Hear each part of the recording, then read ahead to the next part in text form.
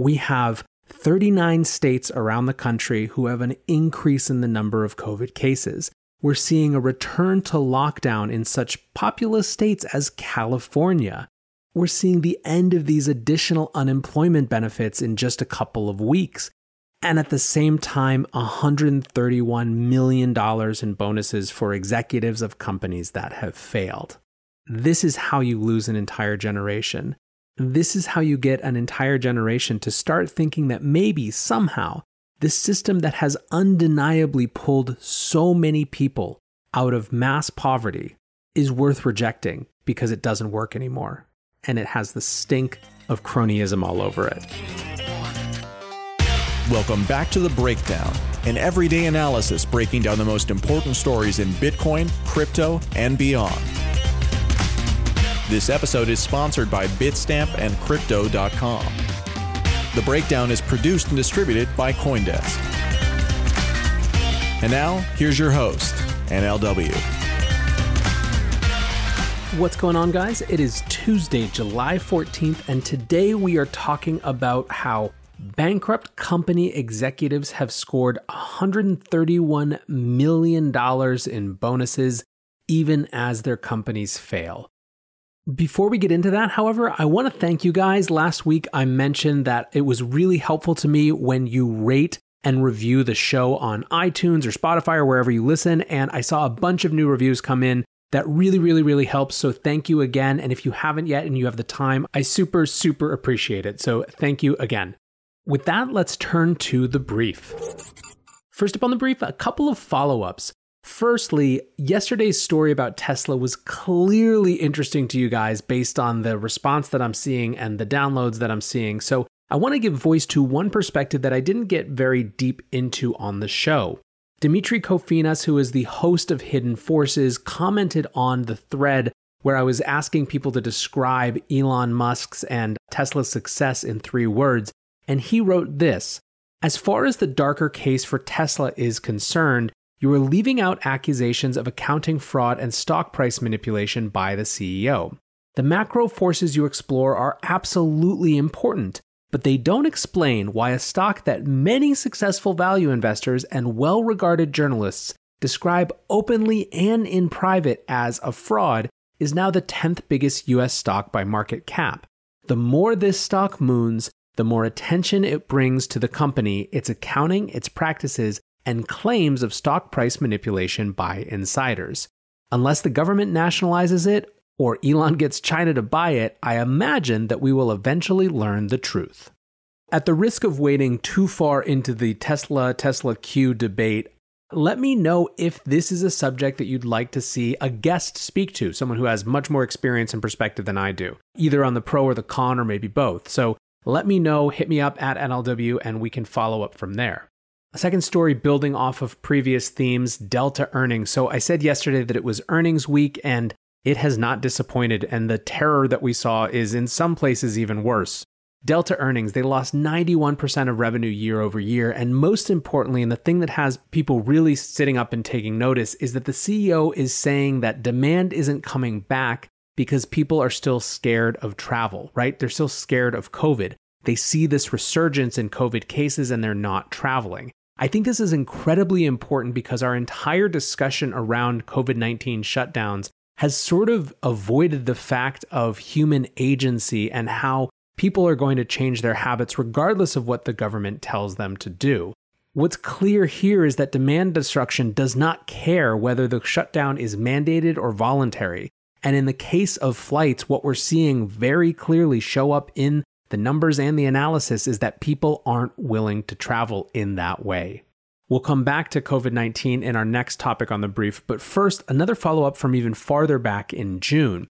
In June, CoinDesk reported that PayPal was getting into crypto, and this was a big news. Now, there were some people who were skeptical and said, hey, it's just a story, it's reported, it's not confirmed. Well, it came out today that PayPal had actually confirmed in a letter to the European Commission from March 20th that it had taken, quote, unilateral and tangible steps in the crypto space. So it does seem that we are going to see some amount of PayPal getting involved in crypto and Bitcoin.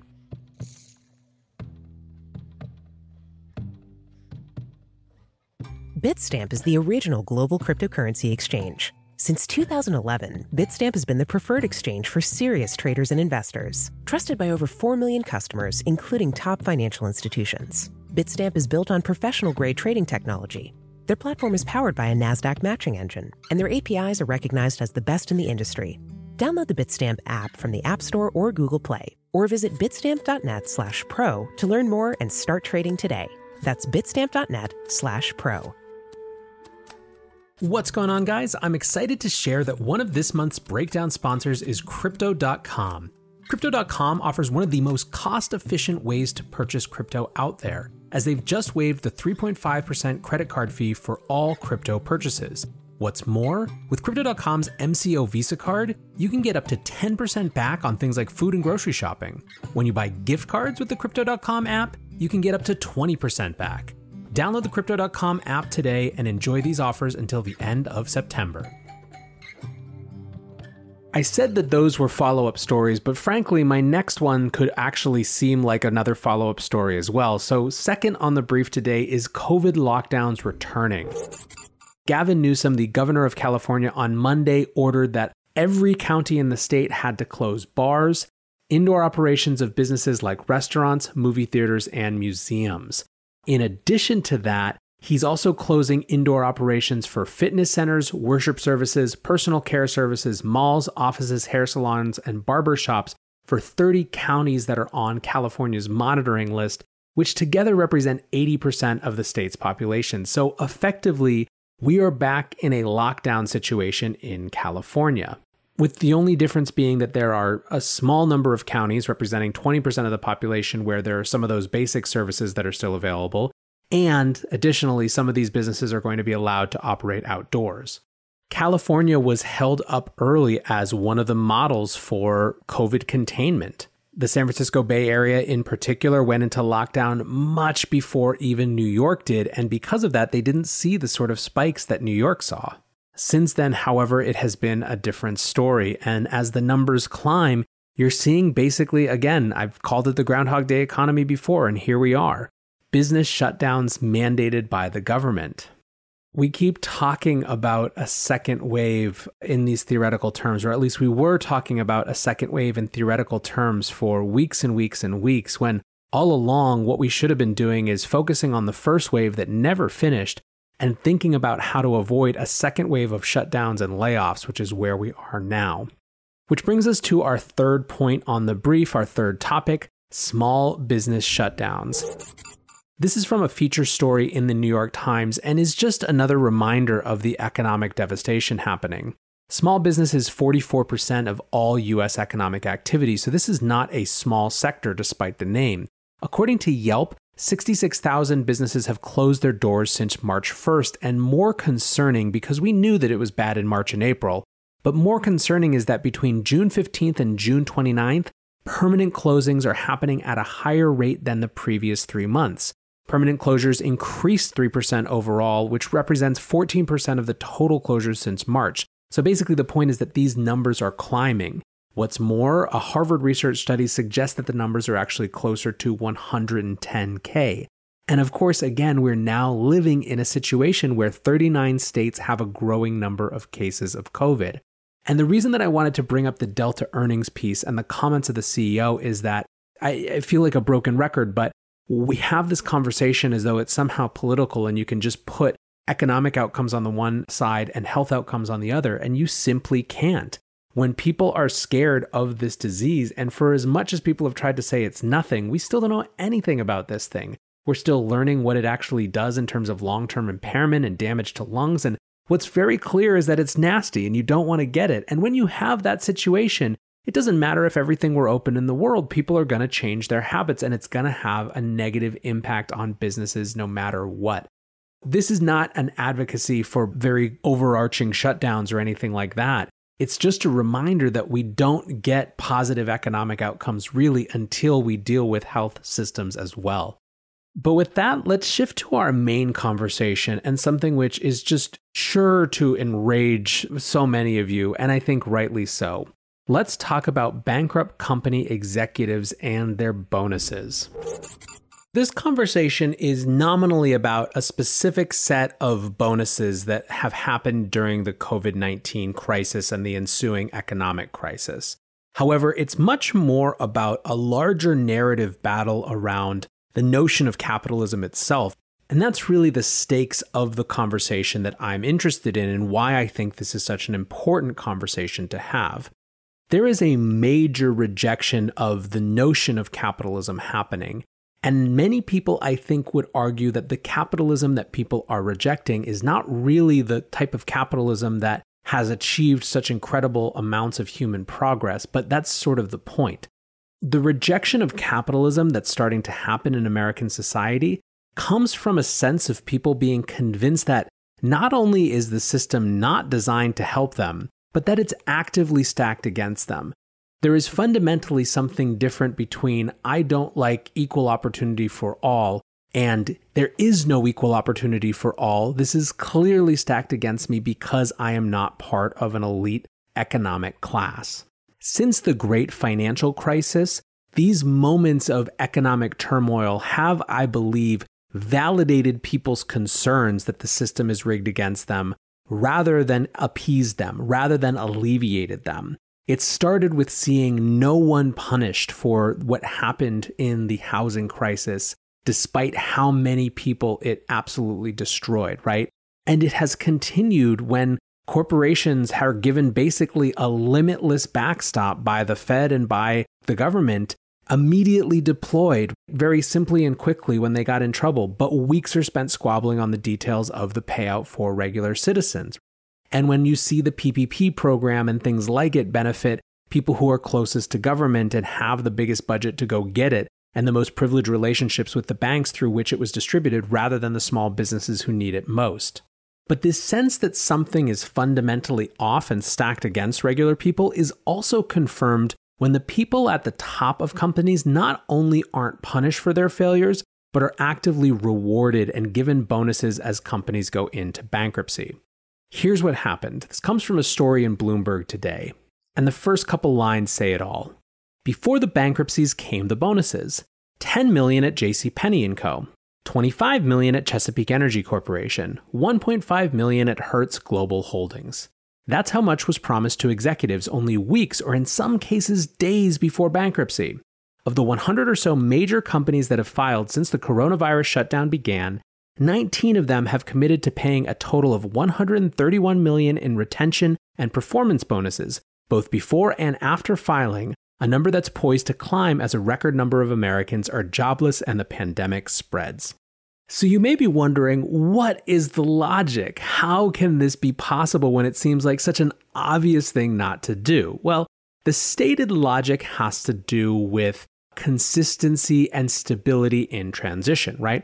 These companies, they argue, are trying to preserve knowledge and to have budget for experts from within the company and consultants to help as they go through a bankruptcy process to get restructured. The problem with this logic, however, is this. It presumes almost that bankruptcy was just a thing that happened, rather than the result of a specific set of decisions that led to bankruptcy. Instead of kicking Nero out, you're paying him to stick around and keep fiddling. There is another logic as well that wasn't necessarily the case in these bankruptcies, but is worth noting, and which Matt Levine has written about in the context of Deutsche Bank, which is that if you're trying to recruit top talent to right a sinking ship, giving these sort of parachutes might make sense. He sums it up like this. He says, 1, working in troubled businesses is less fun and rewarding than working in good businesses, so they have to pay more. But 2, the troubled businesses are the ones that can least afford to pay more. My issue here, again, is just the fundamental logic underlying it. If a company is so far beyond redemption that you need to give these incredible golden parachutes for an executive to come in for a year or 18 months only to fail spectacularly, that means that you are going to fail anyways and just let the thing die. So here's an alternative take.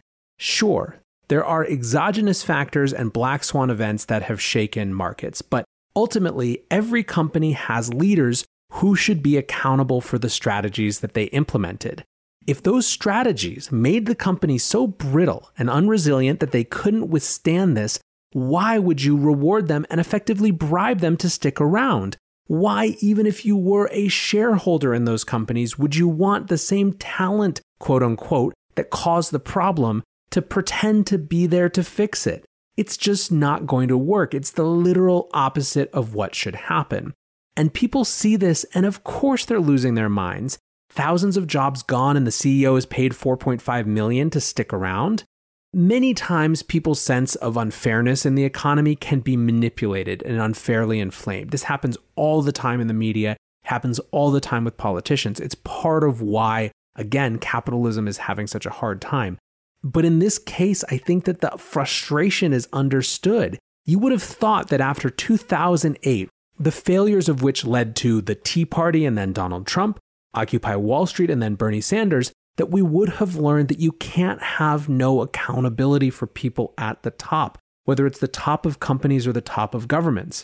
But we haven't. We haven't learned that. And this is the result. And people are just going to get angrier and more likely to reject capitalism as an idea, because why wouldn't they when they see these things that aren't supposed to happen? Companies are supposed to be able to fail, and failure doesn't mean rewarding the people who helped that failure come about. Of course, there is a more compelling counterpoint to me, which is that at least these companies are going into bankruptcy. There's a larger issue right now that has even bigger implications in my mind, which is that companies are not being allowed to die. Part of the very notable thing about the Fed and the government's response to this crisis is that it wasn't even a debate about whether government was going to come in to backstop every industry. It was just assumed. And the manifestation of that in this case has been things like the special purpose vehicles through which the Fed has been able to actually get involved in markets in a much more direct way and buy up everything, including junk bonds. The ability for corporations who don't have good credit ratings to sell their bonds and their debt to the government is a price warping feature of the markets. It means that companies that should go under are not going under. Now, I am hardly the first person or the only person talking about this. Let's listen to Chamath Palihapitiya, the social capital investor who dropped this absolute bomb earlier in this year when he was talking about airline bailouts on the cable news. Are you arguing to let airlines, for example, fail? Yes. Why? I mean, how does that make sense in the broader scheme of the economy? Because when you look at what it means, this is why I'm saying, this is a lie that's been purported by Wall Street. When a company fails, it does not fire their employees. It goes through a packaged bankruptcy, right? If anything, what happens is the people who have the pensions inside those companies, the employees of these companies, end up owning more of the company. The people that get wiped out are the speculators that own the unsecured tranches of debt or the folks that own the equity. And by the way, those are the rules of the game. That's right, because these are the people that purport to be the most sophisticated investors in the world. They deserve to get wiped out. Here's another clip from earlier this year with Mark Yusko from Morgan Creek Capital talking about zombie companies that can't even afford to service their debt, much less pay it back. We've kept the stock market elevated by doing, I think, ill-advised things with interest rates. I think, cutting interest rates as quickly as we did back in 2015, 16, 17 was ill-advised. I think we should have been, raising rates and people say, but we would have caused a recession. What's wrong with recessions? Recessions are actually good. They cleanse the system. We get rid of the weak companies. That's how capitalism is supposed to work, right? We're supposed to allow the weak to go away. We're supposed to encourage the strong to survive. We're supposed to give the tools for all companies to compete and build markets. Instead, what we've got is cronyism today. Whereas if you're well connected to the president or the administration, you're going to get a handout and you're going to continue to exist. And the stat I keep going to is zombie companies. 38% of the S&P 1500, so the biggest 1500 companies, 38% can't service their debt with their current EBITDA. Forget paying back their debt. They could never do that. But they can't even service their debt. So interest rates have to stay low. They have to be zero, and they're going to be zero for a long time because of what I talked about as the killer Ds. Demographics, bad demographics, too many 65 to 85-year-old people who don't spend a lot. They like bonds, not equities. Then you have too much debt. And when you have too much debt, you can't afford to service it. So you got to have low interest rates. And then we have deflation. And deflation comes from, basically competition is one, but also just an abundance of caution and hoarding. And again, that's why I think the response to the crisis is going to cause a more deflationary environment because people are going to hoard and not spend. The point here is that this isn't capitalism. People are calling bullshit because it's a calcified system that prevents only the pain at the top.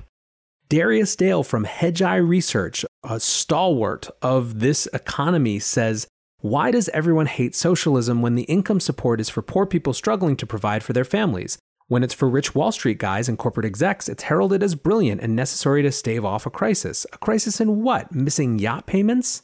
You know something has shifted when this is the rhetoric from the mainstream financial world as well, but we still have an issue of political will and an unwillingness to upend the apple cart and let companies fail.